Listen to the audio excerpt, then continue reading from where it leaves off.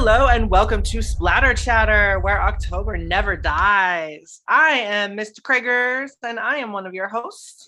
And I'm Miss Malmoy. I am your other host. She sure is. And you are right now listening to episode 93, where we will be singing the very merry praises of the Christmas zombie horror musical film, Anna and the Apocalypse.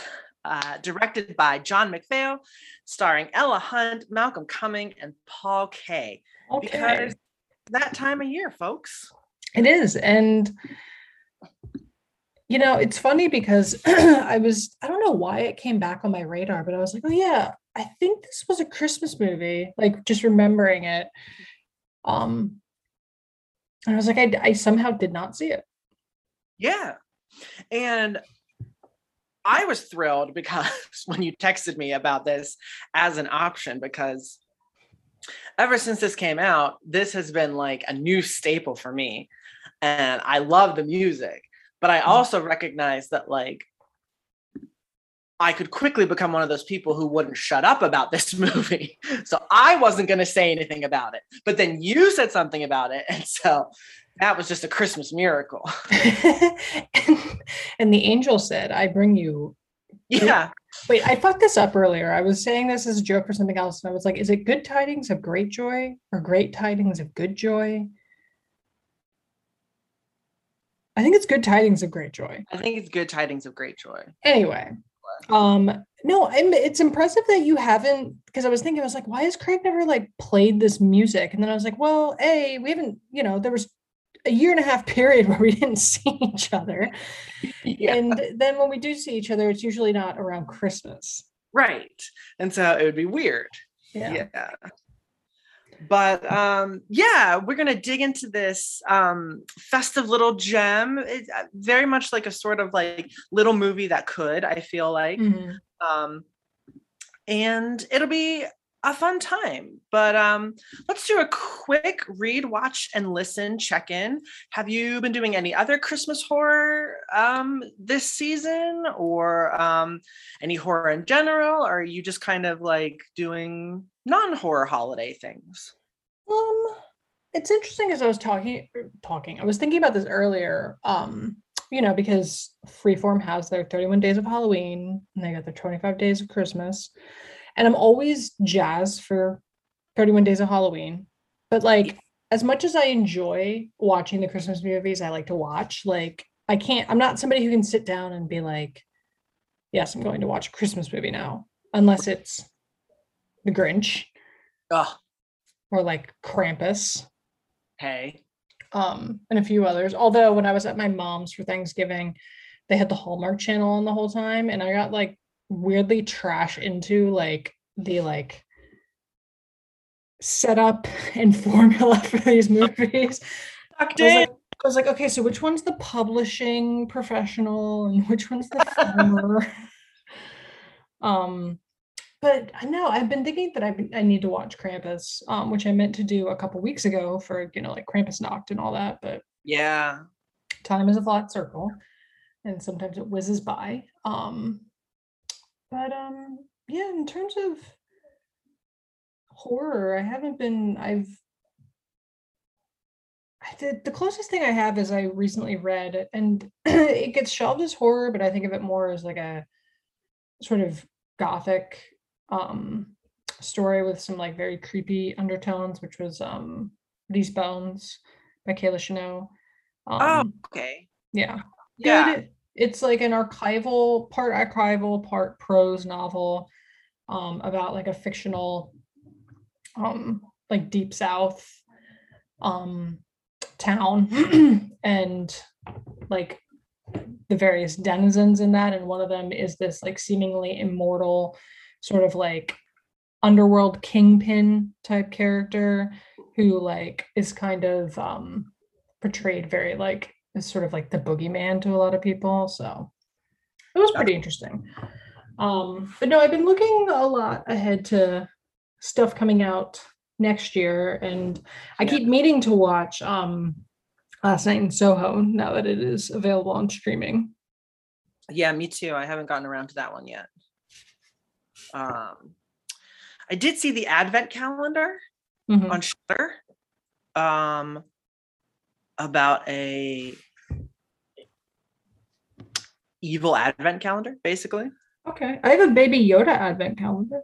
Oh, that's adorable. Yeah, he gives me chocolates every day. He gives you little chocolates. Well, this one from the movie gave chocolates too, but they came with a price. Oh, so it's like Monkey's Paw Advent calendar. Yeah, very much so. It was decent though. I was like, they can be able to sustain this premise like for 25 days. Yeah, but they made it work. Interesting. So I'd give that a watch if you have the time. Also, I just started watching this new Dutch Christmas horror show on Netflix called Elves. Yeah, which is about like this family that goes away to spend Christmas vacation on this like isolated, really tiny island off the coast of the Netherlands. And there's this like creepy gate like around the middle of the island. No one's supposed to go into the woods. And we find out it's because there are elves in there and they're not the nice kind. And they're not hot Middle-earth elves. Yeah, it's not Legolas, son of Thranduil. That does remind me though, I did recently rewatch the one Bob's Burgers Christmas episode that's like dual with the candy, with the candy. That's a little creepy sometimes. It's a little creepy sometimes. And they have another creepy Christmas one with the Bleakin. Yeah, I did also watch the Bleakin parts 1 and 2. Parts 1 and 2, yeah. That's eternally like, wishing I could go to that really sick looking Christmas party. Oh, dude, that rave. Yeah. Yeah. Yeah, 'tis the season. I'm hoping, I mean, as of this recording, there's only a week till Christmas. I'd like to get in a viewing of Krampus and Black Christmas, but we'll see. Oh yeah, Black Christmas is always I mean, that's one that I can watch any time of year. Yeah, it's always fun to do it around the time. Yeah, those are two staples for me, and so is the topic of this episode. Staple since 2017 for you. Right. The newest staple.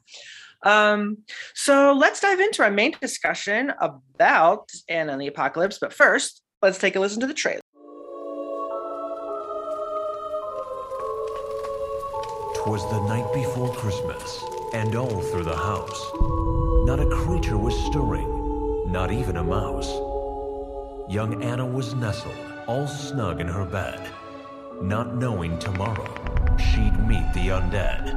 How would she survive what this season would bring?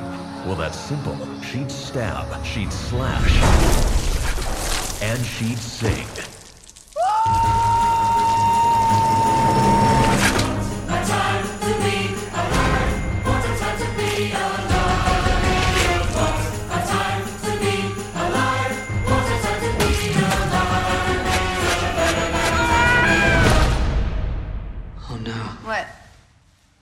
Justin Bieber's a zombie.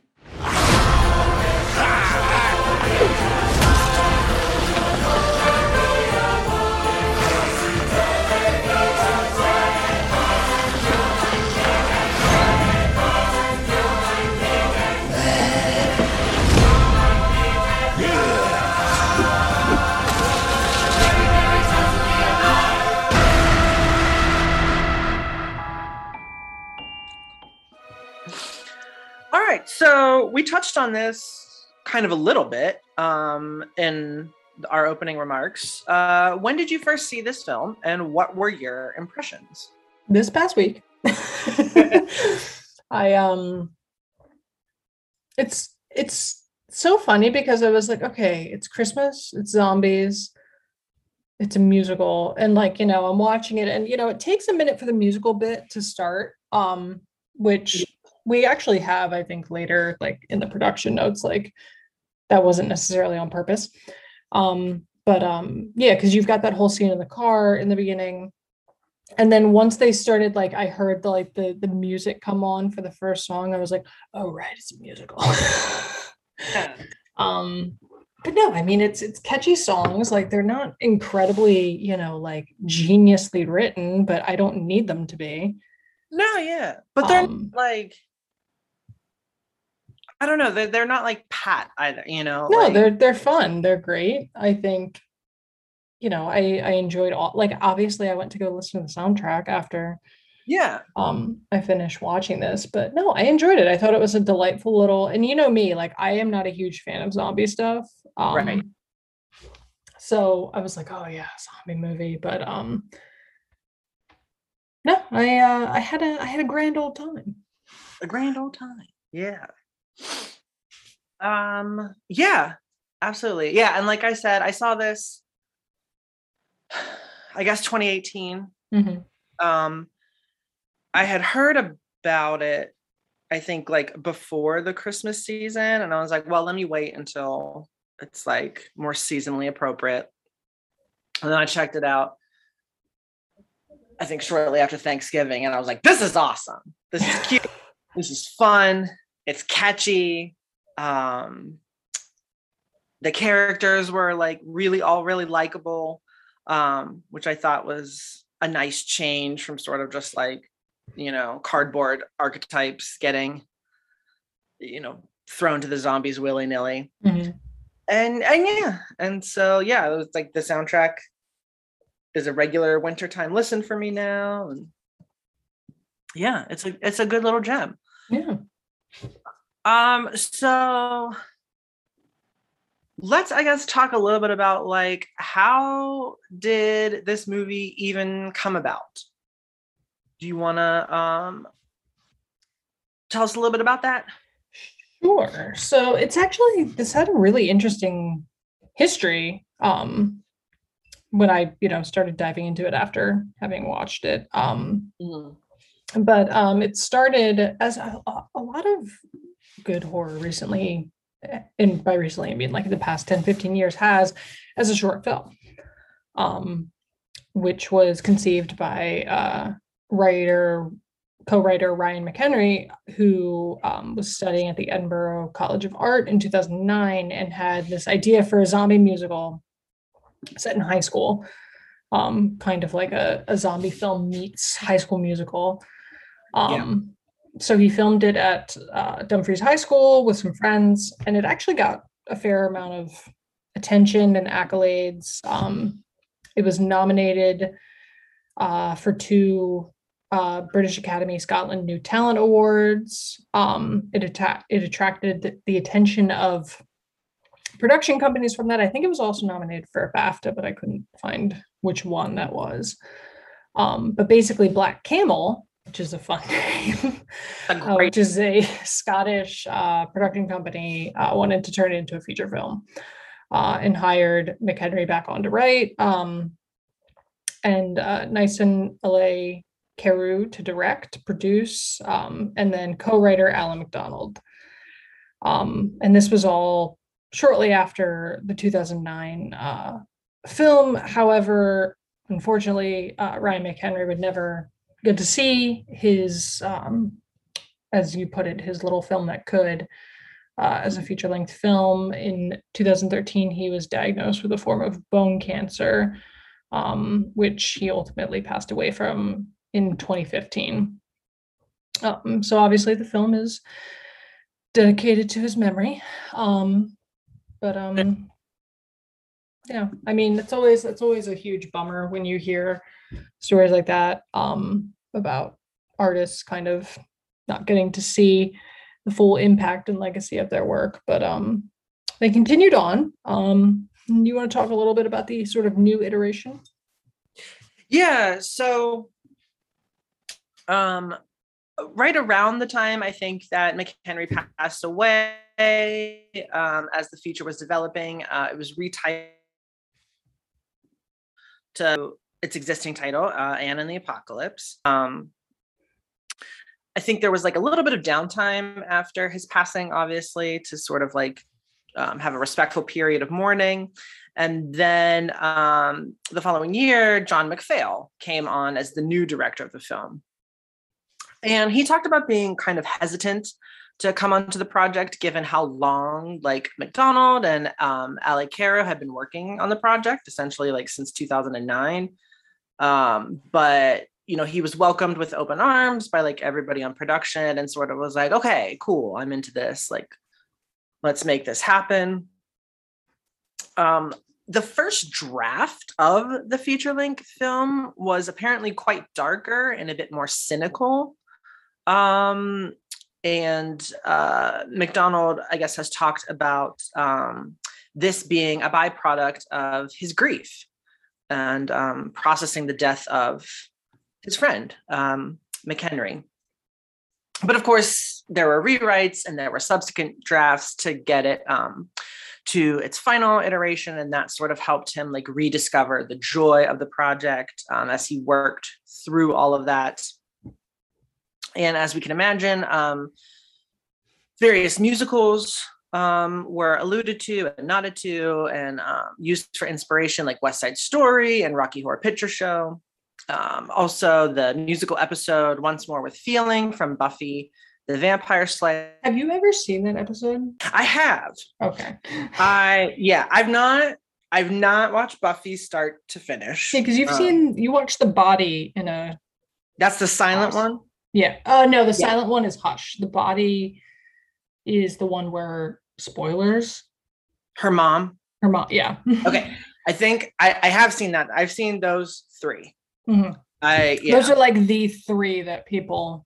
Well, yeah, my college boyfriend was like really into Buffy, and he was like, these are the 3 that you must watch. And I was like, okay.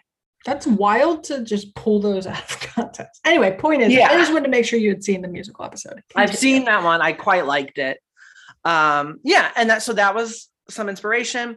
The writers also look to like, popular teen sort of centered movies like The Breakfast Club.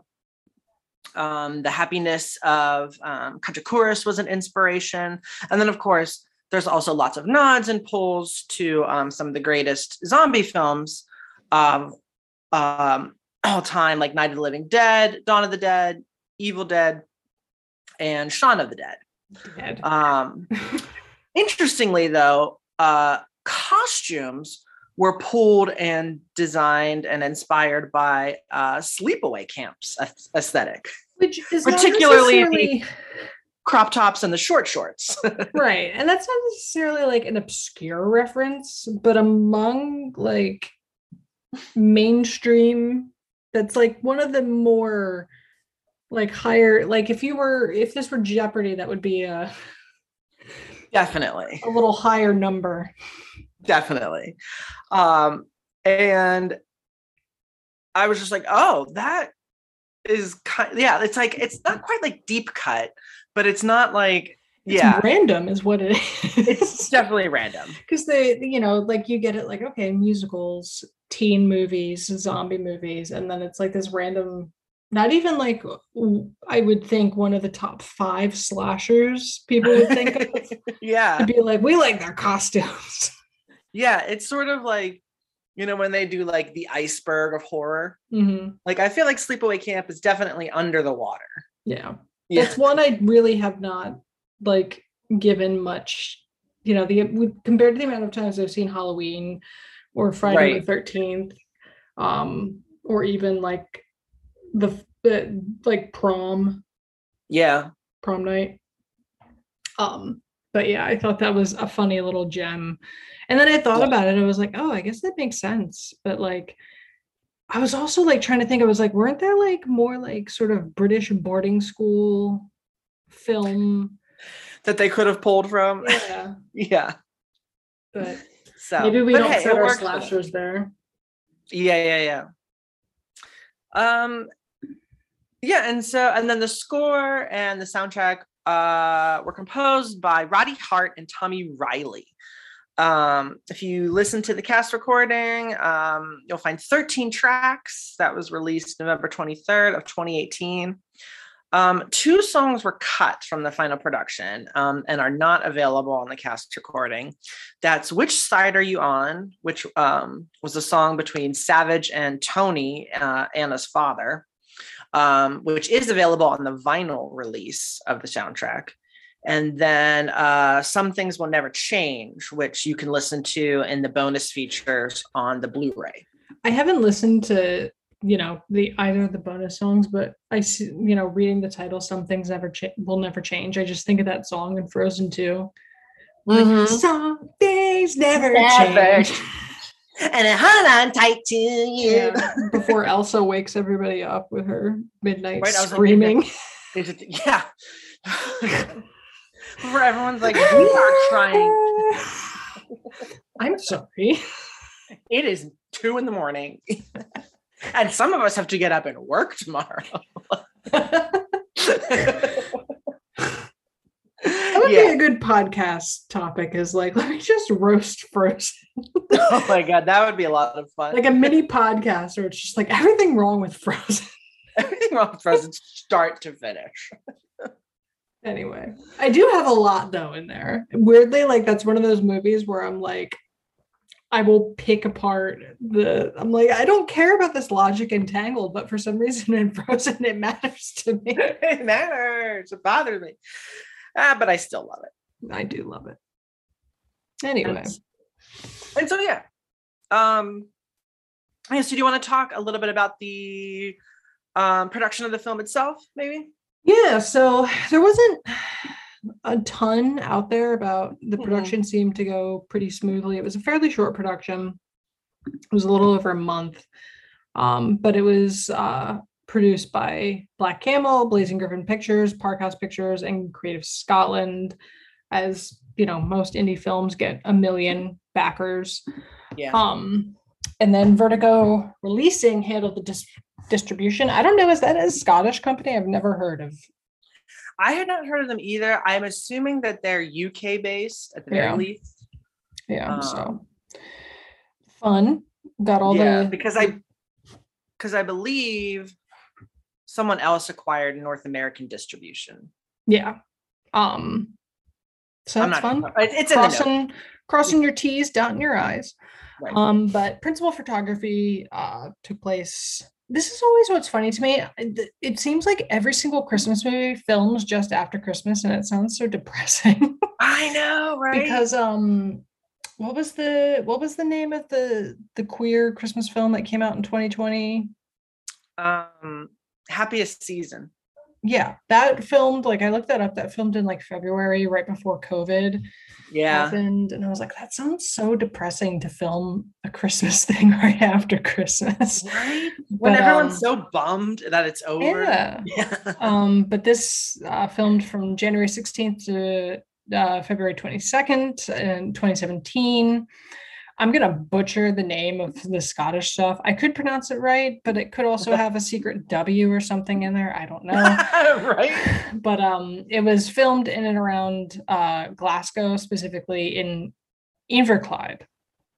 That sounds right to me. Yeah, that looks right. I mean, I don't know. We speak the same language, but if we have any Scottish listeners, feel free to yell at us. Yeah. But Interestingly, despite the fact that it was obviously winter when they filmed, they had to use fake snow. I don't know what the weather patterns are like in Glasgow. I assume they have a similar sort of heat island effect that we have here in our cities. Yeah.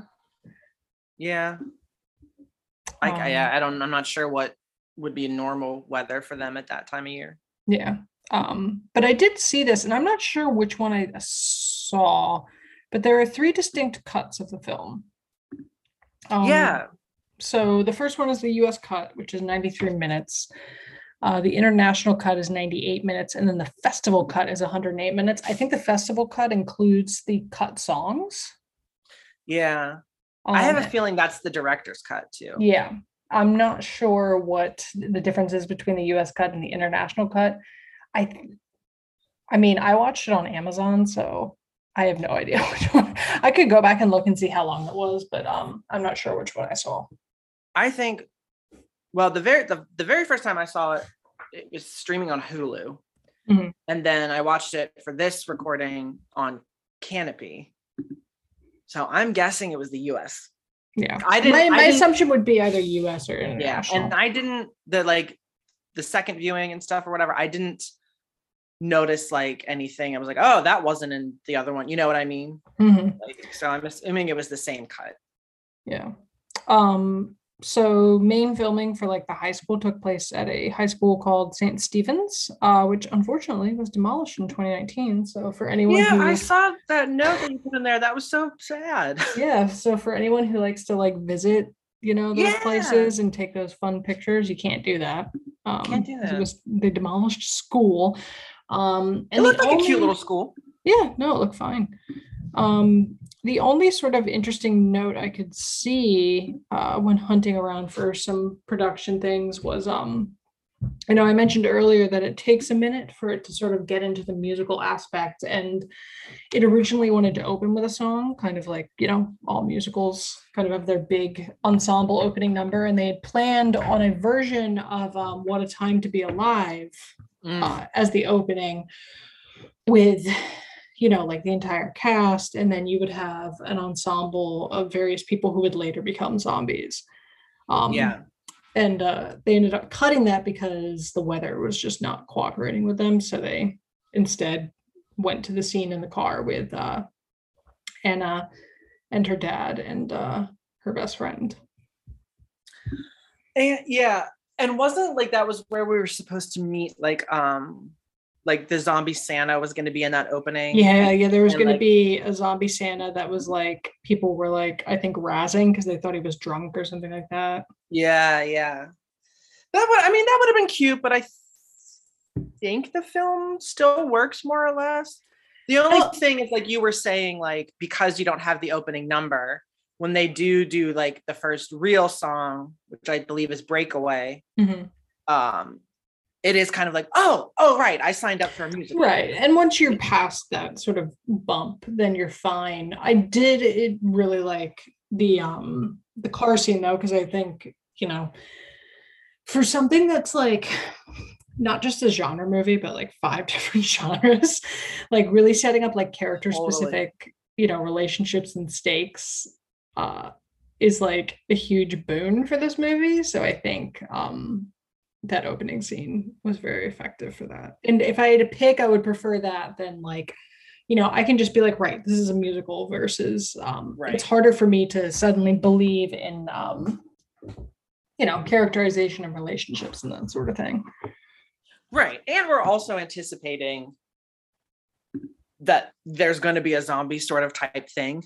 So we don't really need an introduction of like, the first infected person or something. Right. Yeah. And we get like the little snippet on the radio, I think, like somebody says, which they're so cavalier about, like the CDC notes not the CDC, it's like this. Although weirdly, because this time I clocked it, I do think they say the CDC. So either they're saying it in terms of like the US CDC is saying it, or there is also a British or there's a British CDC. And I apologize. Or a third option is the US version puts CDC. Oh yeah, that could very well be. Point is like there's some note on the radio and they turn it off and I'm just like, oh my God, flashbacks. Yes, seriously. I heard the word pandemic and I was like,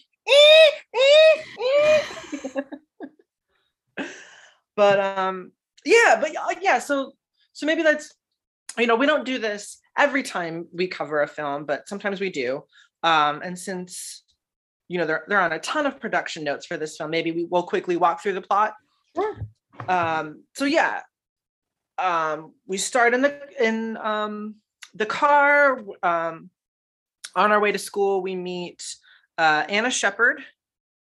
She's a senior in her little town's high school. She's being driven to school by her single father, Tony, and they're also giving a ride to her best friend, John. Some stuff comes up in this car scene that, like Miss Mel was saying, establishes character and sort of the beginnings of our we can start getting a sense of relationships and we start getting a sense of conflict. Particularly what comes to light is that Anna is planning on taking a gap year after graduation, which goes counter to her father's goal for her, which is to go straight to university. And we also, learn in this scene that, oh no, maybe it's not in this scene. Do we learn about John's feelings for Anna? I think it's kind of hinted in this scene, but it's not really like there's this sense that there's something he's hiding in the scene, because honestly, the first time I thought, I was like, oh, is he secretly gay? Is that it? Same. But like it doesn't come out until like Breakaway, I think, is where he actually like kind of is explicit about it, but you kind of get the sense in this scene that he's got something going on with him and Anna. Yeah. And so there's a little bit of conflict there, and then we get to the school. It turns out Tony is the janitor at the school, and we start meeting a couple of our other supporting characters and learning about what's going on in their lives. There we've got Chris and his girlfriend Lisa, who are sort of like best friends, like in the same clique as Anna and John. Chris is a budding filmmaker, and he is not getting in trouble, but like his latest assignment is sort of like not particularly deep, and his teacher wants him to create something that has a bit more meaning behind it. And Lisa, meanwhile, is headlining the Christmas talent show and is all very stressed about that. Who else do we meet? Oh, we also meet Steph. So this happens to me sometimes. This happened to me in the most recent season of Sex Education 2. Not Sex Education 2, Sex Education TOO. Oh, I got you. As well. Third season, Sex Education. I thought you meant season 2. No, I'll explain what I'm talking about. So watching content where there are British actors, Scottish actors, what have you, somebody who's speaking English in an accent like that, I don't always clock when somebody's American, because I honestly feel like it's some version of like when you don't pick up that somebody, like, when people are like bilingual fluently and they don't always pick up that somebody switched languages. I think there's something with that, with accents in the same language. Yes, when everyone's surrounding, like it did not even this, because there's an American character in this most recent season of Sex Education that halfway through the season I was like, oh fuck, they don't have an accent. Or I guess they do. They have an American accent. And I did that here where I was halfway through the movie. I was like, oh, Steph's American. Well, props to you, because I didn't catch it until this time around. I didn't remember her being American the first. I don't think I picked up on that. It just didn't click for me because I was having that sort of experience that you were describing. And I, for whatever reason, my brain was just like, yeah, whatever. Yeah, well, you're just so like, you're used to the accents. They're speaking English. So you're like, I'm into it. And then somebody comes in speaking in your accent that, you don't recognize as an accent. So you're just like, yeah, whatever. It's like, I want to read studies on this. That's the default anyway. And honestly, I think I got it this time because someone says a line about her having moved there, or there's a line of actual dialogue that like, I think it comes up later. She's an exchange student or whatever, that she's a new student from it. Is it a little bit later? I feel like it is, because at that point I was like looking for information. I was like, is this person American? Like, I need this person to speak more so I can like figure this out. Yeah. And I think her and Anna later in the film have a conversation about it where like she mentions something about like coming here or something. Like it's very vague. Like they don't. Yeah. I remember that. Yeah. Because we're not sure like if it's an exchange program or it's like because her parents moved here. When we do meet Steph, we get the sense that her parents maybe are sort of like very globetrotty because they are spending Christmas in Mexico without her. Which bold move. Yeah. Oh yeah. And I guess we should say that it is, I believe when the film starts, it's 3 days before Christmas. Yeah. But anyway, yeah. And so Steph is organizing a present drive I think, for like the local homeless shelter. It's Mhm. something about that. She's very social justice oriented. She's the editor-in-chief of the school newspaper, but is coming into conflict with the vice principal, Mr. Arthur Savage, who's very sort of controlling and rules bound and oriented, and he's striking her editorial from the new issue, and he confiscates her car keys because she's parking on school property, which is apparently not allowed. This is what I don't understand, and this is something, again, because sex education takes place also in a British secondary school. I don't know if this is something that happens there, but does that happen in sex education? Well, so they there's this whole sequence where people get their phones taken away, and like their phones are taken, like they don't get them at the end of the day. Like they're just like taken. Yeah, like the school takes them for like a week. Shit. And it's just it's accepted as like, oh yeah, like the principal has my phone or whatever. So I don't know if that's like a thing over there where they're just allowed to sort of take personal property. And I do think it's funny that the American character gets dinged for parking on school property, because like that's, that's what we do. It's like, but she goes to the school. She's a student. Why, Yeah. So I'd be interested if somebody knows, like, is somebody who's actually, we have a friend we can ask about, I guess. That's true. We'll have to ask a friend of the show and British citizen, Rachel. Yeah. Like what the deal is with secondary schools taking your shit. Maybe she can illuminate that for us. But yeah, and then the other main supporting character we meet at this point is Nick. Nick, we get the sense, is maybe like a jock type. Maybe he's kind of a bro. He's got like his little posse around him. They are not particularly nice to John. But there is some sort of weird dynamic going on between Nick and Anna. He's clearly interested in her, but like flirting with her in that sort of like douchey way, and she's like reluctantly into it, kind of. Yeah, they have like chemistry. Yeah, there's something there. There's a presentation that she's not impressed with him, or that she finds him childish, but there's also some like dialogue that indicates that like, does she though? Or like, plus he's like stupidly handsome, so yeah, he is very handsome.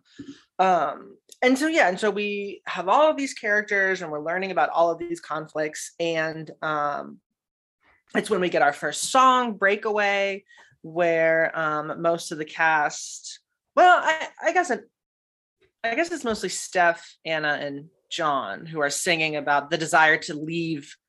Yeah, because we get pretty much the whole cast, or at least the whole teenager cast for the next one. Yeah, which happens relatively soon thereafter, and that's the song Hollywood Ending, which is about the larger sort of sense of dissatisfaction and entrapment that the young people of this community feel. And we learn about some of the dynamics to all of that. The school is putting on like a winter Christmas talent show type thing, that Lisa is going to be performing a song in, and she's very excited for Chris to be there. But Chris, it turns out, he has to, complete this assignment for his film class that has a bit more depth to it. So he ends up agreeing to go film the gift exchange thing at the homeless shelter with Steph, and hopefully make it back for the talent show, which is that night.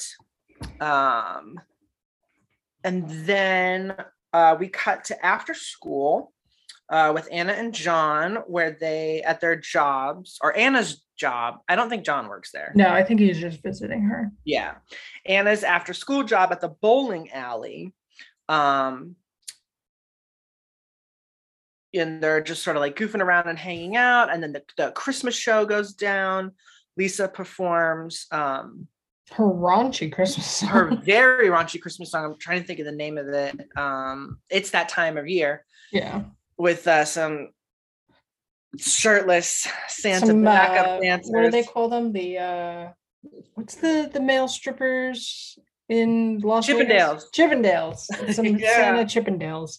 Some Santa Chippendales, 100%. And but the real key thing about that scene in particular is that Mr. Savage is patrolling the school during the talent show and hears banging on a door and assumes it's kids messing around. And it's sort of this very sort of like foreboding scene where he opens the door and we don't see what he sees, if he sees anything. And then, you know, we've got Anna and John at the bowling alley and they're sort of just like hanging out and talking about post-graduation plans. And then nothing else really happens until the next morning. And what goes down then? So fans of Shaun of the Dead will like sort of recognize this little sequence. Yeah. Where Anna and John are leaving for school. They've got like their headphones in, whatever, and they're walking and there's just zombies everywhere. And they're not clocking it at all. Which, you know, it was effective in Shaun of the Dead. It's still fun here. It is. So they, you know, they're going about their business. Eventually they do come into contact with a zombie and end up having to sort of have a sort of conflict with a Santa Claus-esque, what I assume is a mall Santa that turned into a zombie. And they realize, oh, something's going on. At the school, we kind of have like a sort of, you know, there's something about an evacuation, like the army's coming. Yeah. There's like some sort of like health, you know, emergency, kind of the stuff that we'll, you know, somewhat remember from COVID. The army never, I don't know, we didn't get the army where I was. Yeah. The army was not a thing there. Probably for, you know, that's a good thing. But anyway, they've kind of like gathered together in the school as sort of like a emergency shelter situation. And like they're very split up. So it's like Mr. Savage, Tony, Anna's father, Chris's grandmother, who was at the talent show, very excited to be at the talent show, is like a tiny little plot point to meet Lisa. I don't know if it's like meeting her for the first time or seeing her show or whatever, but Chris's grandmother's there and Lisa is there. So like all the adults and Lisa are there, and then, you know, everyone else is not there. We found out where they are eventually. You know, Lisa is, well, so Lisa's nervous about Chris's grandmother because she has a heart condition. And she's kind of trying to get, you know, Mr. Savage to do something about it. And he's like taking a very callous approach of like, you know, this is about survival and she's old and weak and that sort of thing. Tony is trying to, you know, persuade the principal to like, you know, let more people in, go out and look for survivors, you know, unlock the doors. Mm-hmm. But nothing really comes of this because they can't really come to a consensus, and like the military shows up. So they're just kind of like all holed up together in like what I guess kind of it's the cafeteria or something like that, or like I think it's the cafeteria. Yeah. So it's like basically Lisa and all the adults in one section. Anna and John, who, you know, are out and about, decide to head back to the bowling alley to sort of like take shelter and figure out what's going on. And there they come across Chris and Steph, who have also taken shelter in the bowling alley. You know, and they kind of, you know, regroup. They kind of talk about what's going on. You know, they're like, okay, well, the army's coming, you know, all that other stuff. They're going to wait it out and try and get to the school, you know, once they figure out what's going on. But I don't know if she was like Anna's boss or just like a mean coworker, but like the cleaner lady from the night before. Mrs. Heinzman or whatever. Yeah.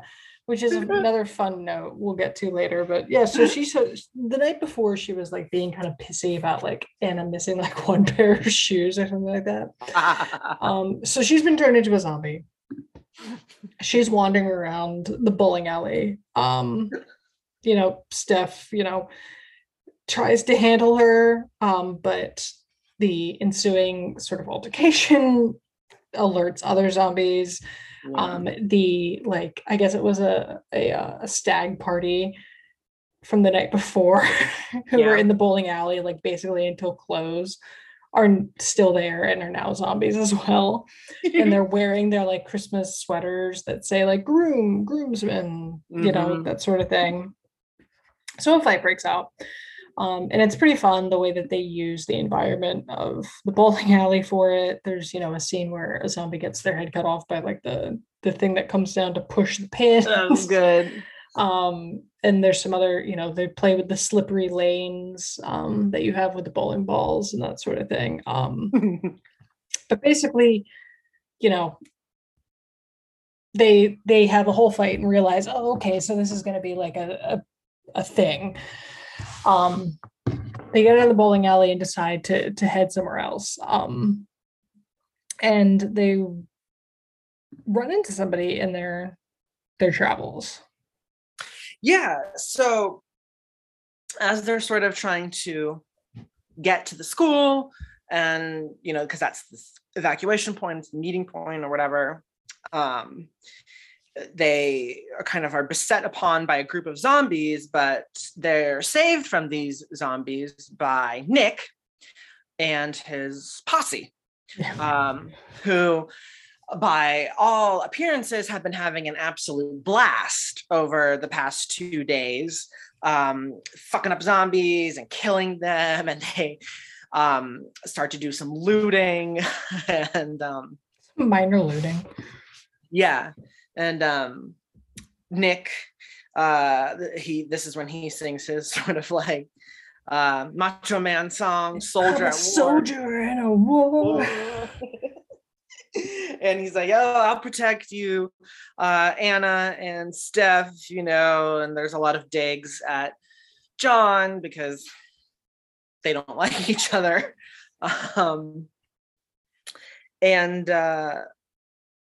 Kind of while Nick and his group are singing and killing zombies, like Anna and everyone else are like, okay. And then they like run away a bit more to, continue making their way to the school. And then we get this moment, kind of like during a reprieve where Anna and John are talking about, the plans that they had for their lives post-graduation and like, well, what does that mean now that seemingly the apocalypse has come? And, Anna's like, we're still going to get out of here. And there's this really nice moment, I feel like that happens where without it becoming cheesy or without them actually saying it, they have a conversation about John's feelings for Anna. Yeah. No, I thought that was very well done, where she was just like, you're my best friend. He's like, yeah, I know. And she's like, no, you're my best friend. Yeah. And it's like, it's so much about like what's not said, that it's just, I don't know. I thought it was well written and well acted. Yeah. Yeah. And then so they're sort of in like, I guess the main thoroughfare of their town at this point, and they come up to the big Christmas tree lot. Well, it's inside, so it's more like a emporium store situation. Yeah. And to save time, they decide to cut through the store. But while they're in there, they end up getting ambushed by some dead customers who are, of course, now zombies.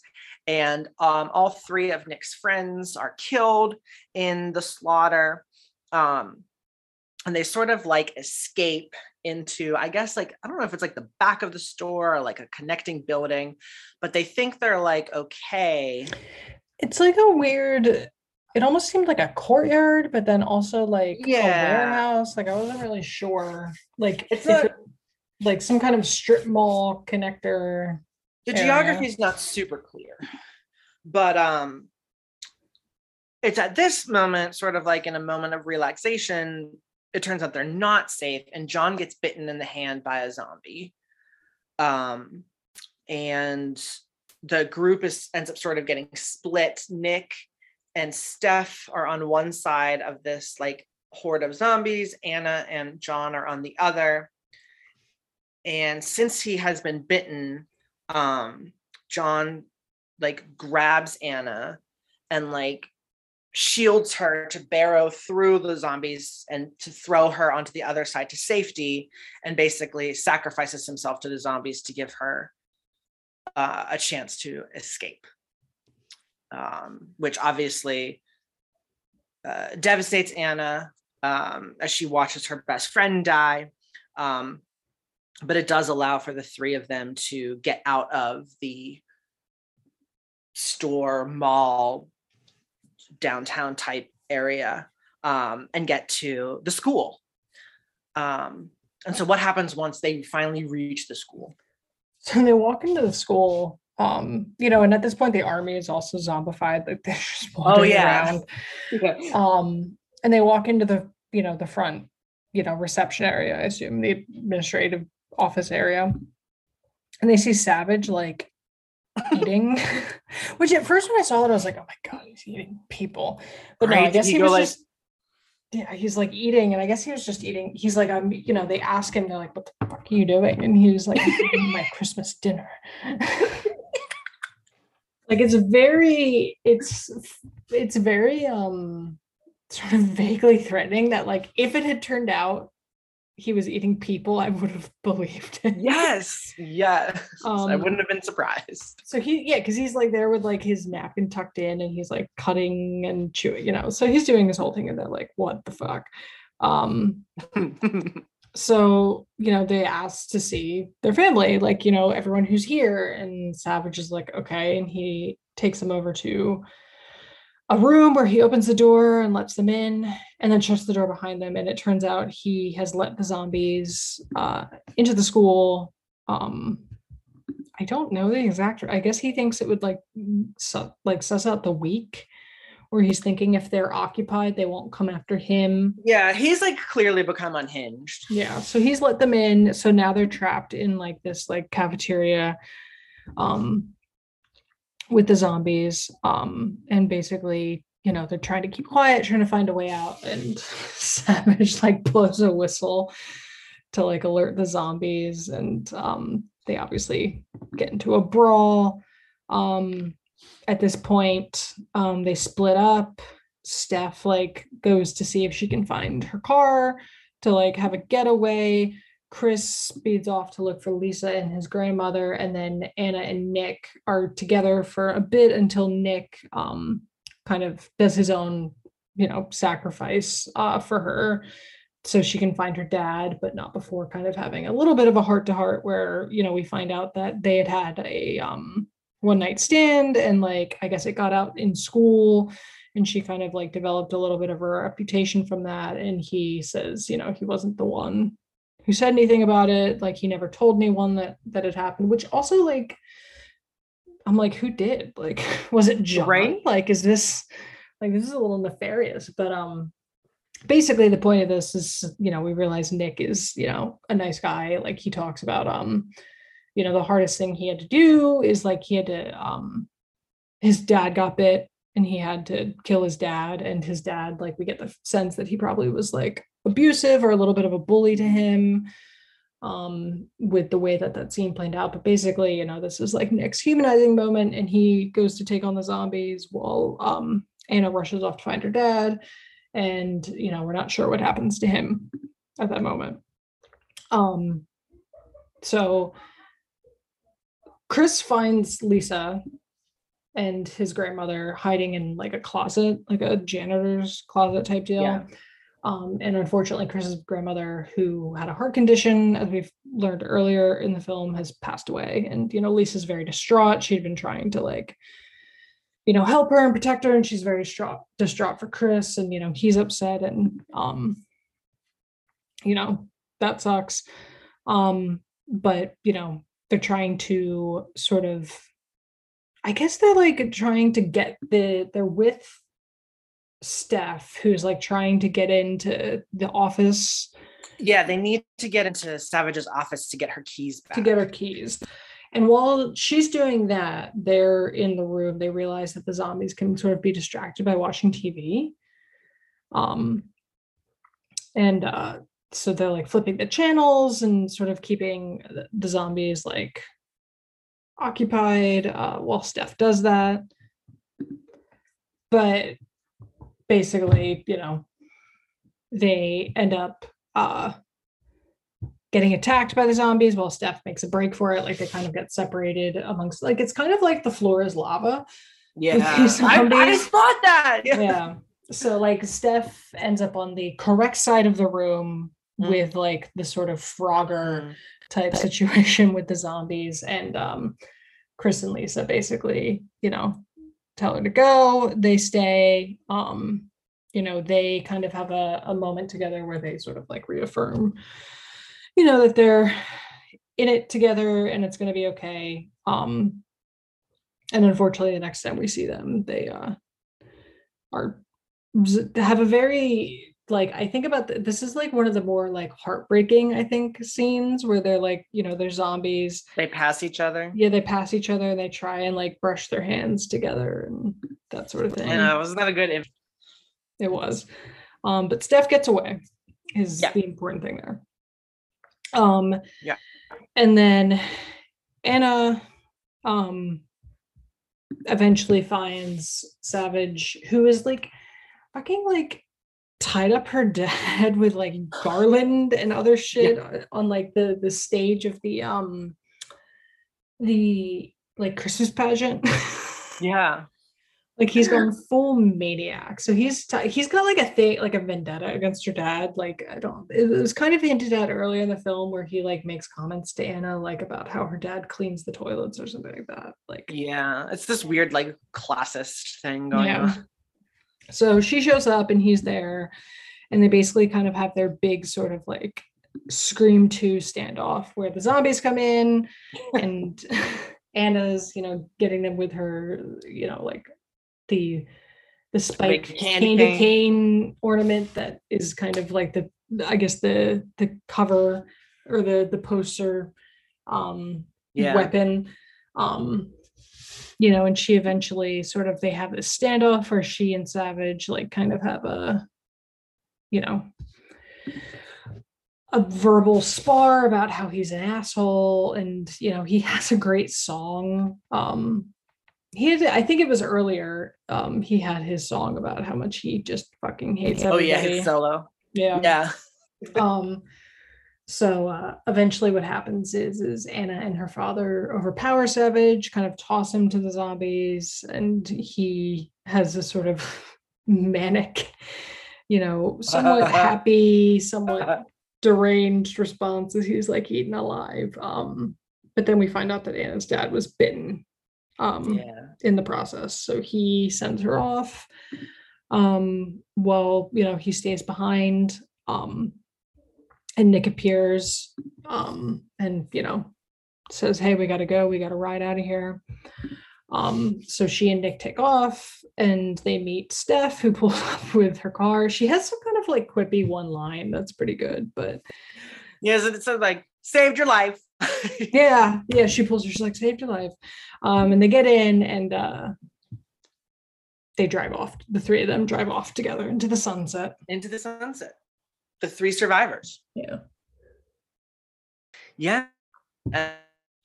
Where are they going to go? We don't know, but they are getting out of town, which is what Anna wanted. So we'll do a roll call for the who is acting in the film, and we'll do some thumbs ups and thumbs down. So in billing order, we've got starring Ella Hunt as Anna Shepherd. Thumbs up or thumbs down for? Yeah, I think she's great. Yeah, I think so too. She plays the alt girl without playing the alt girl. you know? Yes. Yeah. It's very balanced, very believable, very charming. She, before this movie, she had been an intruder. She has a small part in Les Mis. She was in Robot Overlords. After this, she would go on to do The More You Ignore Me, and she currently has a recurring role on Dickinson on Apple TV. Next up is Malcolm Cumming as John. Yeah, I mean, he did the good sort of best friend. Yeah. Like that exact character, like the best friend who's in love with the main.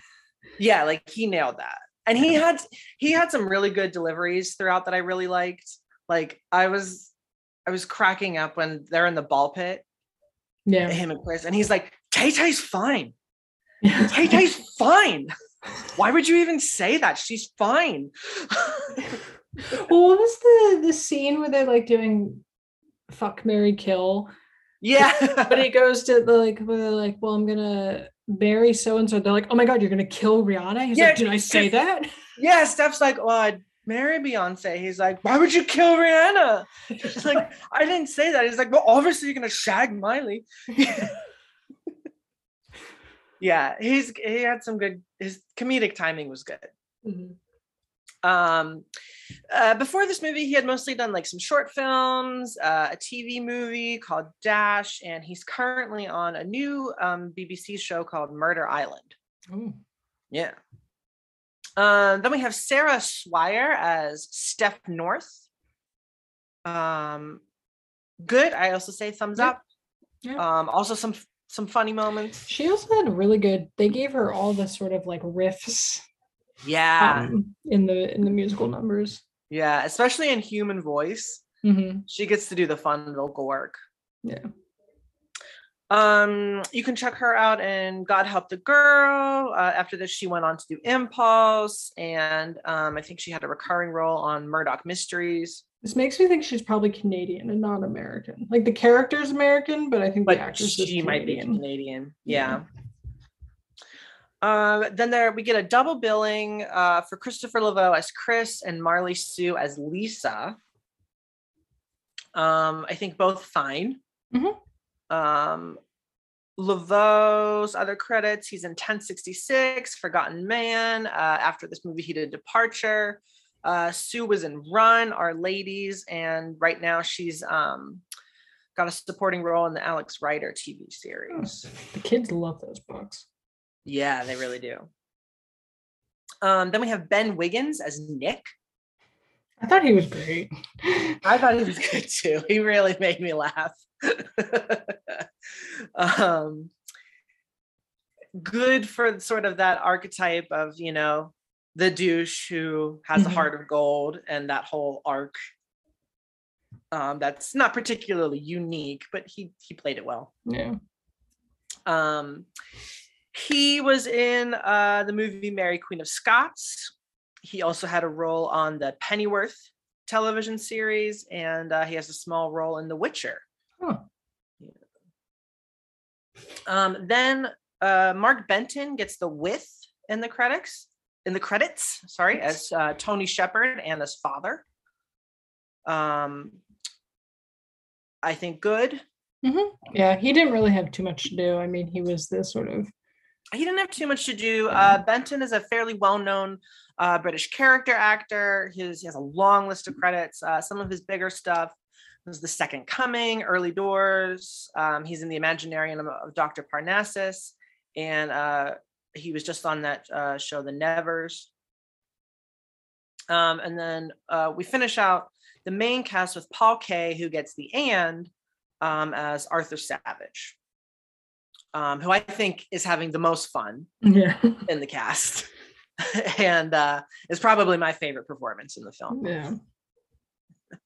Paul Kaye, another actor with a very long career in TV, film, stage. He actually plays apparently a zombie in Shaun of the Dead. Huh. He's in like the scene when they finally get to the Winchester pub, and there's all of them like kind of in the back. Apparently he's one of those zombies. Huh, good for him. Yeah. Speaking of, apparently Oh wait, no, that was something else. Never mind. Oh, okay. But yeah, Paul Kaye, I mean, lots on his resume. He was in Lilyhammer, Jonathan Strange and Mr. Norrell, Three Girls, Good Omens, The Stranger, The Watch, and probably his biggest role that most people will recognize him from. He was on Game of Thrones, where he played Thoros of Myr. Thoros of Myr. Thoros of Myr, the Red Priest. And then just real quick, other members of the cast include Sean Connor as Graham, John Winchester as Tibbsy, and Ian Bennett as Jake. Those are all of Nick's friends. Ella Jarvis as Katie, Ruth Maguire as Bee, Chris's grandmother, Janet Lawson as Mrs. Heinzman from the bowling alley, who gets beamed in the head with a shoe. Christy Strain as Miss Wright. I believe she's the teacher that stands up to Savage. Mm-hmm. Tyler Collins as the groom from the bowling alley. Callum McCormick as the zombie Santa. And then Mfenwe Morgan and John McGeechee as the penguin students in the talent show. Gotcha. Okay. It's like, who? Yeah. My favorite dish is fish, mother flipper. Yes. Yeah. So we just speaking of Mrs. Heinzman, would you want to tell us the fun little facts that we stumbled upon? Yeah, so the Mrs. Heinzman, who I don't think they say it in the, maybe they say it for a second, but basically her credited character name, Mrs. Heinzman, is a nod to Bill Heinzman, who played the graveyard zombie at the very beginning of Night of the Living Dead. Yeah. So that's fun. That is fun. Of course, we mentioned Thoros of Myr, Paul Kaye's character from Game of Thrones, who also meets a grisly fate in that show, where he is, spoiler alert, killed by whites, which are basically zombies. He's killed by the bear, right? Yeah, he's killed by a zombie bear, but yeah, still a zombie. Yeah, man.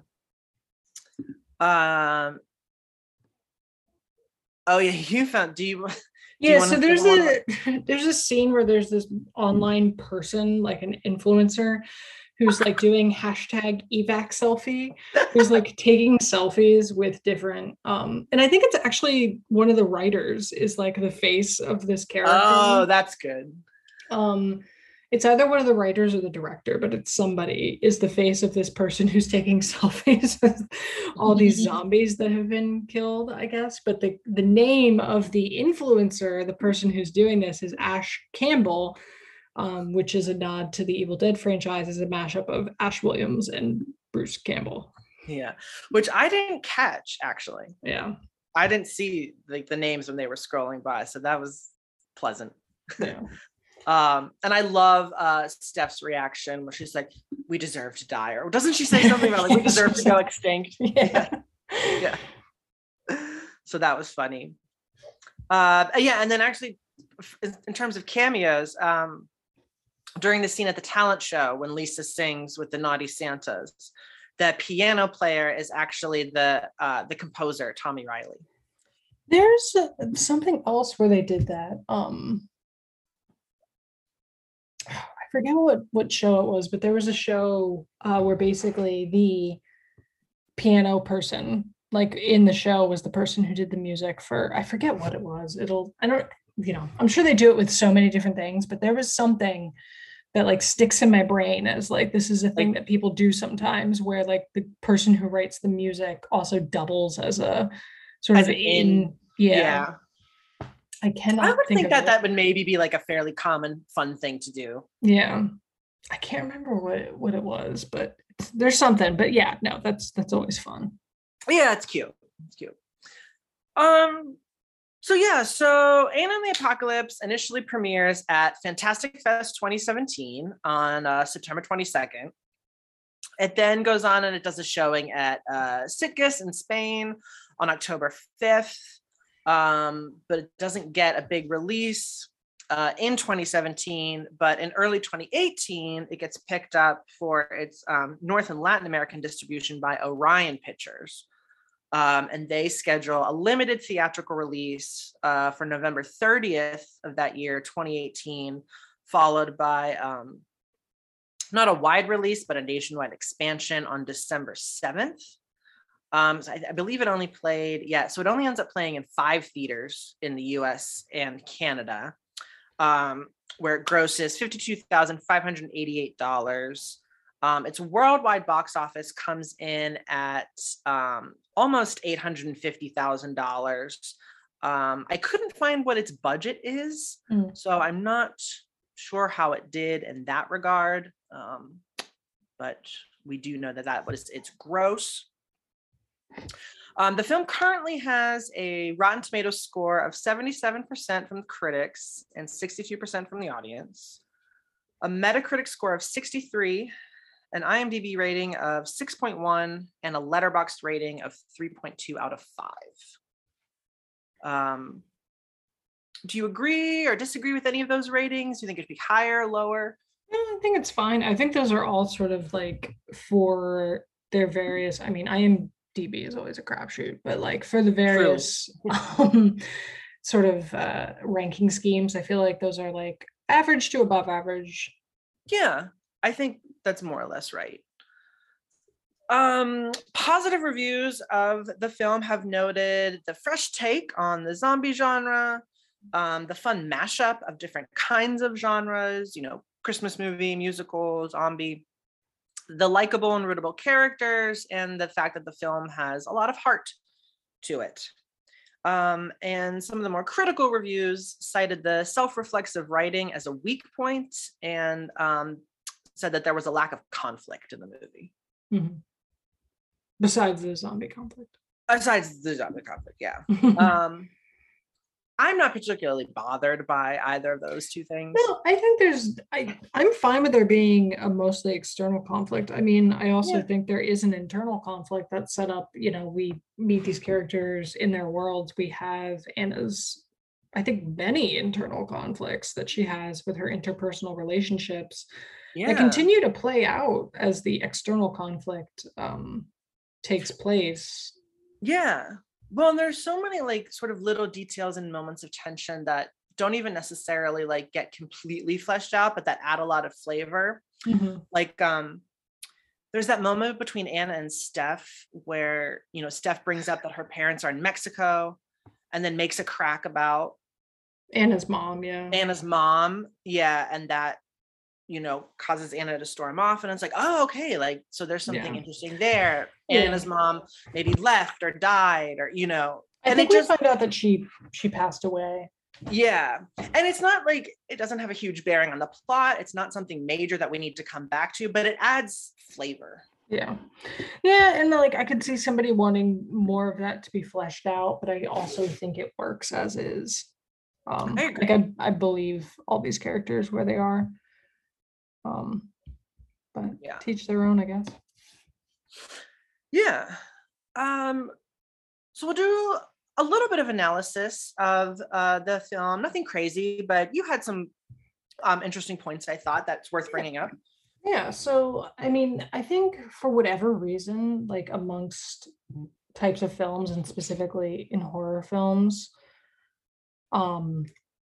like zombie films like tend to be very self-reflective of the time. And I don't know if that's just because of, what Romero kind of started with his film or like just the nature of the genre in general. But like, you have Romero who, ends up, however, inadvertently making a statement with his film. You have like Shaun of the Dead making a statement about like, when we actually watched it in my film class in tandem with like Fight Club as like talking about like the 90s white male crisis and like what that was saying about it. So I feel like, zombie films naturally, lend themselves to like, what are we reading about this? Who are the zombies? What do the zombies represent? That sort of thing. And I think it's like, I don't, you could pick apart why that is, but thinking about it that way, with this, I kind of saw it, and maybe this is like a post-pandemic mind, but it was kind of interesting to see like, okay, like here's basically Gen Z responding to a apocalyptic crisis, you know, an Yeah. extinction event. And here is, you know, you have Savage, who represents, you know, the powers that be, basically adults, you know, like not necessarily a specific generation, but like the people in charge. And, you know, like he's taking a very cynical tone. You know, he's saying, you know, we have to prioritize, you know, we have to triage, and we have to do it this way. Whereas, you know, Anna and all the teens are kind of like very much always in a unit. You know, they're always trying to find other people, you know, work through things as a group. Many of them are, you know, sacrifice themselves for each other at different points to sort of like keep the chain of you know, survival going and that sort of thing. They very much use technology to their advantage at different times. Like at one point they're using the camera phone as a way to basically like peek around corners, and that sort of thing. You know, they use Chris's films at one point to sort of distract the zombies and that sort of thing, which is interesting because earlier in the film, I think Savage makes a comment about like kids tweeting or something like that. Yeah, because he's, you know, doing that classic like you and your stupid, you know, media. Yeah, so I was definitely reading it as like, oh, this is like an interesting take on like, yeah, like this is what, you know, like, and you know, like what teen or young adult doesn't love, you know, like a story about a teen and or young adult, you know, being right in the face of sort of like something like that against an older adult who, you know, thinks that they know better and that sort of thing. But yeah, no, I just thought it was very, you know, it's always interesting to look at zombie films and be like, you know, what is the context that this exists in? Because it's something that gets so sort of shuffled around and reused and reinvented that, you know, it's just fun to see, you know, like what is sort of the take on zombies today. And I think there's few sort of movie monsters that have the same lifespan as zombies do. But yeah, so that's my rant about, you know, it might be, you know, splitting hairs or whatever, trying to pull like in-depth analysis from this, but I also think it's worth, Sure. you know, I don't think anything is created in a vacuum. And, you know, I like to stand up for the kids and their technology. Yeah. Because they get shit on. Well, we got shit on. They're now getting shit on. So they're now getting shit on, and the generation after them will get shit on. And it's just the way that it works. Yeah, but I do think there is something into that, because we see these moments. I mean, obviously the three survivors are 3 Gen Z kids, but like their resourcefulness depends a lot on like the fact that they are from their age group, like the way they use the technology to aid them, you know, they're just being connected on their phones and their internet to figuring out what's going on and where they need to go, when they use Chris's movie to distract the zombies, things like that. Like, yeah. And, you know, if I was thinking of something analogous, I would think even of like, you know, obviously there's the pandemic, but like, even like just the, you know, the response to climate change, you know, like where you have these kids who are like, oh no, there's something crazy going on here right now. And then you've got Savage, who's like, well, it is what it is, and I'm going to find the best way for me personally to live through it. Whereas you have this group of kids who are really banding together to try and save as many of their group as they can. I just think it has larger implications. Definitely. I completely agree. Yeah, it's got layers. Maybe not like Mariana Trench deep, but there's something there. Yeah. So let's take a moment right now. You know, sometimes this question fits well with some of the movies that we cover. Sometimes we have to like stretch ourselves a little bit, but we call this segment One Good Scare. And it's what we each feel is the most frightening moment of this film. And we are free to interpret that however we want. I'm just putting that out there. If you have one, go for it. If not, I can go first. Well, so for me, I guess what to me is most frightening, besides like I'm sure there was a random jump scare or whatever that probably got me, Yeah. but like at the end with the Santa. yeah, that did get me. That was like that was like a YouTube viral ad. Yes. Like move, like the old YouTube ads for like the Evil Dead when it was coming. When the I was re-release just was coming say out. like the one they did for Evil Dead, the Evil Dead remake. Yeah, but no, I think what comes to mind, because I knew it was going to happen because of the, you know, the way the camera was, what was happening. I was like, this dude's about to get bit when John gets bit, because I was like, well, you know, like that's just like, oh my god, that sucks. I'm like, cover your arm, right? Because he holds it out too long. Yeah, and I'm just like, lose the hand, cut off the arm. You don't need right? it. You can do it. You can make it. But that, in, you know, the scene, like I said earlier, where again, these aren't scares. This is just like, I guess, like, to me, you could say this was a scare in that, like, it was the first time that I felt like, instead of it being sort of a gimmick or like almost like a piece of scenery, like understanding like the implications of like how sucky something like you know, a quote unquote zombie apocalypse would be, was that scene with Chris and Lisa, you know, just pacing back and forth and trying to grab each other's hands. And that was like, oh yeah, no, that's that, like, to me that was like, okay, that's interesting, and that seems terrible. Yeah. So that, you know, and those were the moments where, you know, the emotional hit of the film, I think, really got me. Came through. Yeah, definitely. I think, yeah, I definitely had a decent emotional reaction to Anna's reaction at John's death. When she's naturally like quite upset, and just how she reacts to that. And when sort of, you know, Nick is holding her back and he's like, he's gone. And you know, there's this moment where it seems that like this is what's gonna be what breaks Anna. And then like Steph pulls her aside. She's like, hey, you've got your dad. Right. Yeah. You know, and sort of like recenters her. I felt really emotionally connected to that sequence. Yeah.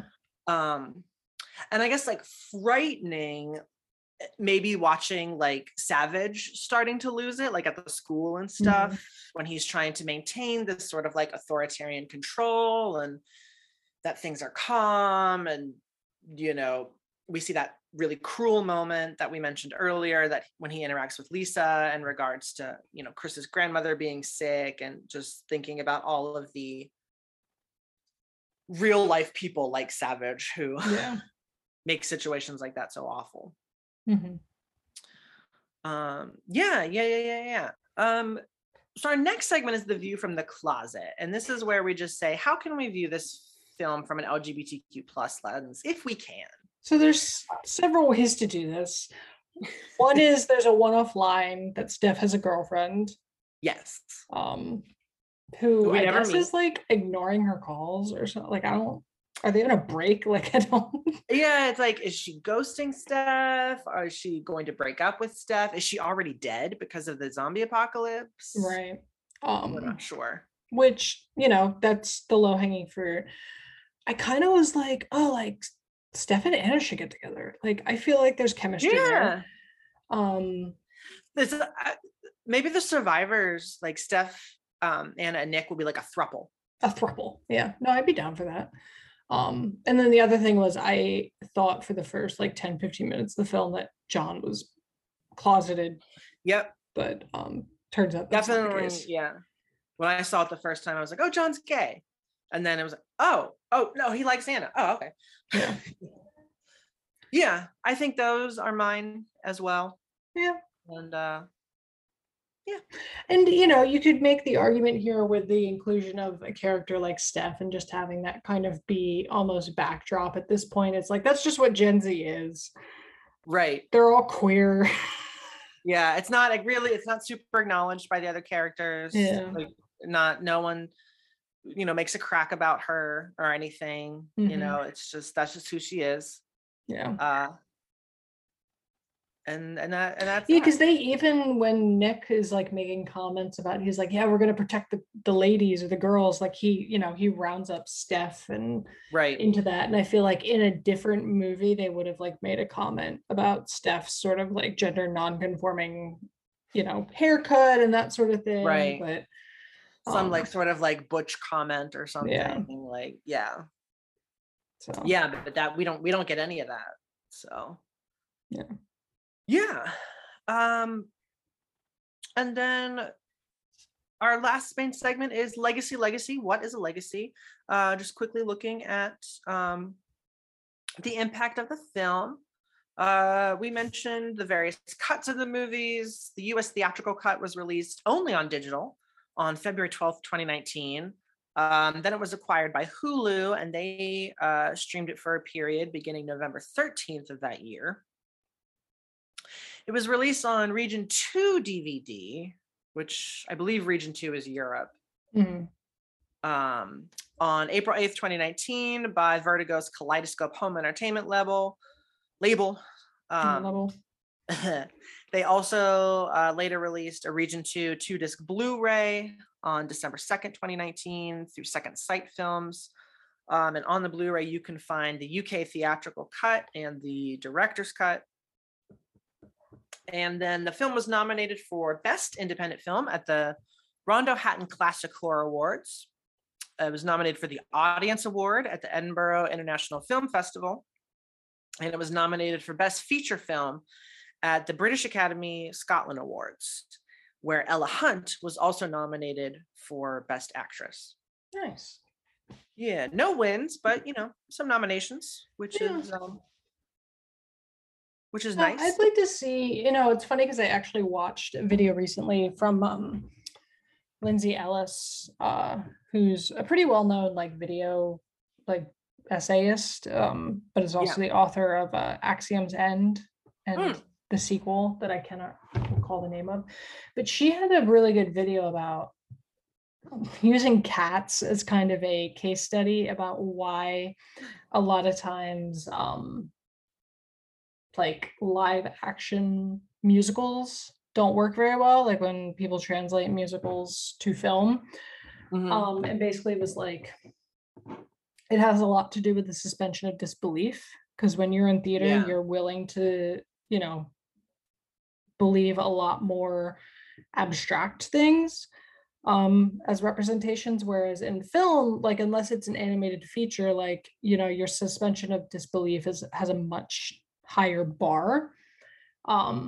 So Cats just completely throws that out of loop. It did what it did. But I was thinking about it with this, where I was like, I think because of the high level of just like, if you want to call it melodrama and the mixture of genres, like it was able to pull that off, because it's like, well, yeah, it's a zombie Christmas, like these two things already separately, I'm willing to suspend a lot of disbelief for. Yeah. And on top of that, you're throwing in music. It's like, sure. Well, yeah, it was totally funny because like I was talking to my mom and mentioned that we would be recording for our December episode. What are you covering? I was like, Anna and the Apocalypse. And she just started laughing. She was like, what is that? And I'm like, well, it's a zombie Christmas musical. It's just like, what? Yeah. And it got me thinking, like, because on their own, those things, already require certain levels of suspension of disbelief. When we're putting them all together and then you give it a title like Anna and the Apocalypse, like your audience is primed to just enter this world and be like, okay, what you got for me? Yeah, because like, and like I said, like, it might have been a detriment that they didn't open with a musical number when they finally went into the first musical number, but I was just like, it took 2 seconds to be like, okay, musical, continue. Go for it. So I think that's an interesting place to tap, maybe, is a more campy horror musicals. I am down. I'm kind of bummed that this hasn't kickstarted a noticeable trend. Mhm. I mean, the musical in general is thriving right now. They're like this year in particular. Yeah. In the Heights, Tick Tick Boom, West Side Story. Mhm. But I want my horror musical. Yeah. So, well, maybe we'll give it a little bit more time and see if there's an Anna effect. Yeah, so we're almost ready to wrap up. We're gonna do our closing question now. And Miss Mel has one for us this time. What you got? So my question to you is, if you could see a horror film turned into a horror musical, which one would it be? That's such a good question. Yeah. Okay. Try and narrow it to like 3. Okay. All right. Okay. I think I'm like, all right, what would be fun? What would be kind of funny, maybe, but also like you could still keep the horror stuff there. I'm gonna say I would like to see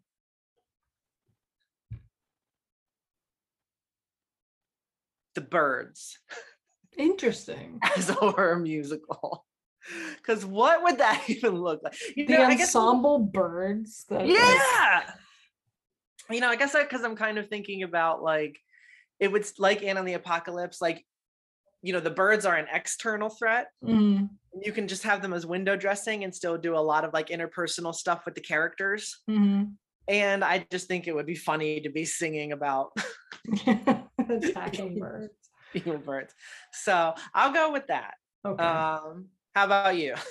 So this is probably like, I don't know if stereotypical is the word, but like I was thinking like, my sort of prime musicals, what I like to see in a musical.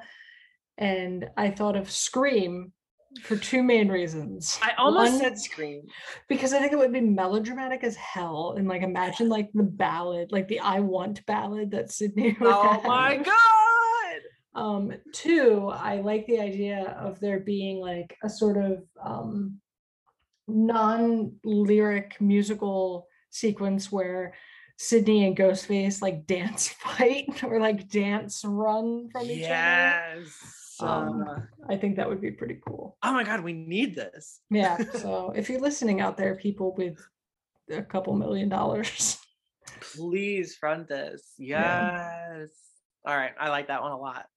And then like Stu and Billy's like villain song. Yeah, like, where they confess everything. And it's like, ding, ding, ding, ding, Yes, I'm into it. Yeah. And now I'm thinking, okay, I'm like, so where does act end? I'm thinking like with the attack on the principal, right? Mm-hmm. Yeah, and then Sydney has some sort of at the party. Dramatic, like wailing, like like dramatic, like, oh, I can never escape. Yeah. You'd have like a kind of upbeat sort of ballad duet with Gail and Dewey. Mm-hmm. Yeah, no, I can see it. If I had the ability to, like understand music at all or write lyrics, I'd be on it. Maybe Tatum has a peppy song where she's trying to convince Sydney to just forget it, live your life. And then that reprise happens when she gets killed. When she's killed in the garage. Yeah. Yeah. I'm into it. Yeah. So I am into it.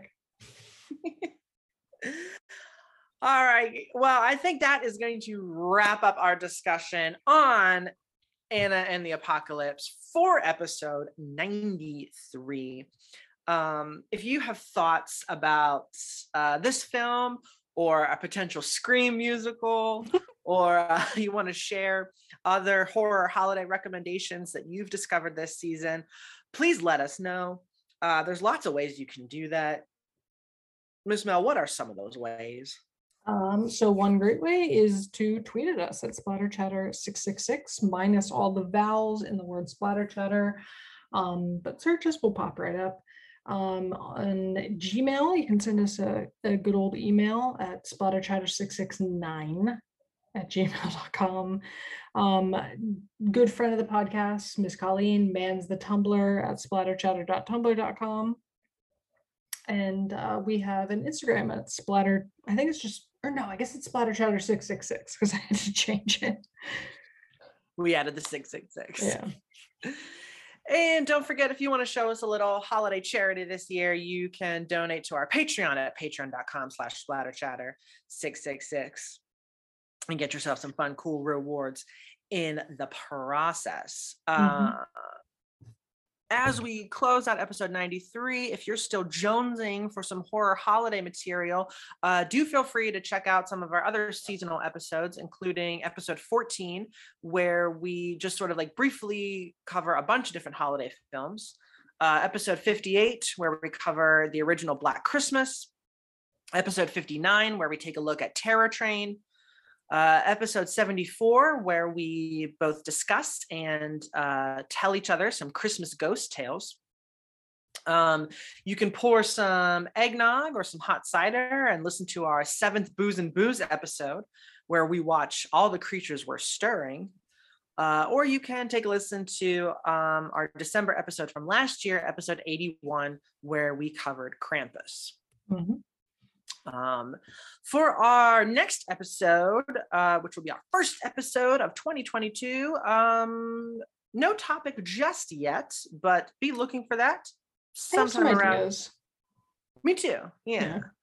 So we'll have to chat. Be looking for that sometime around mid-January. Until then, we're gonna close out 2021 and wish all of you chatterers a very safe and festive, happy holidays. And of course, we will remind you to keep up the creep during all of your festivities. And for now, we'll say au revoir, adios, до свидания.